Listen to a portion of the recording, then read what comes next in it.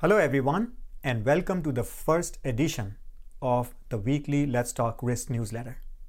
I want to start by first wishing all of you a very happy new year.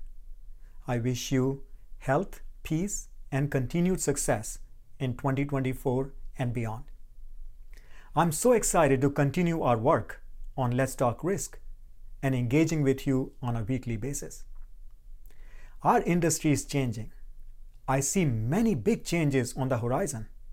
As you might have heard, the US FDA is in the process of finalizing the transition to quality management system regulation from the current quality system regulation. And this is being done in an effort to harmonize the quality system regulation with international expectations and regulations, particularly related to ISO 13485-2016. And as a result, there'll be a heavy emphasis on risk management throughout the quality management system. So in 2024, I'll be focusing a lot on helping you learn the integration, the interfaces of risk management throughout the quality management system, so you can be ready. I'm also going to focus a lot on artificial intelligence, machine learning, and their applications in the medtech space, and helping you navigate the regulatory landscape, which is changing constantly as you think about SAMD and cybersecurity applications. But above all, I want to continue to engage with you and help grow this community of worldwide risk practitioners. We have done a lot last year, but a lot remains to be done, and I look forward to your continued support and engagement. Now, in this weekly edition, you will find links to articles that were published last week on the Let's Talk Risk newsletter.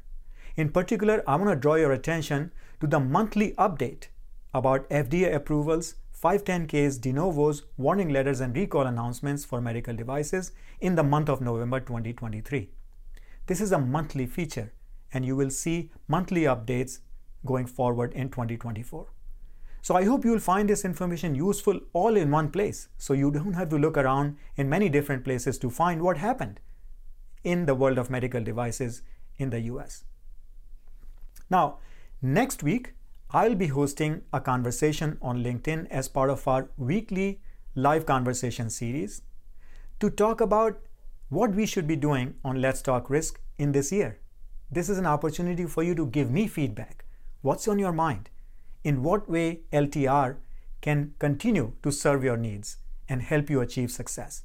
I want to hear from you, so you can attend that conversation. The link is in this newsletter, or you can simply reply to this email with your comments and feedback. You can also post a comment to this article when it gets published on the Let's Talk Risk newsletter. So it's very important for me to hear from you, because that's the main purpose, to help you achieve success and to help you learn about risk management in a more practical way. Thank you all for your continued support and engagement, and I look forward to working with you in 2024.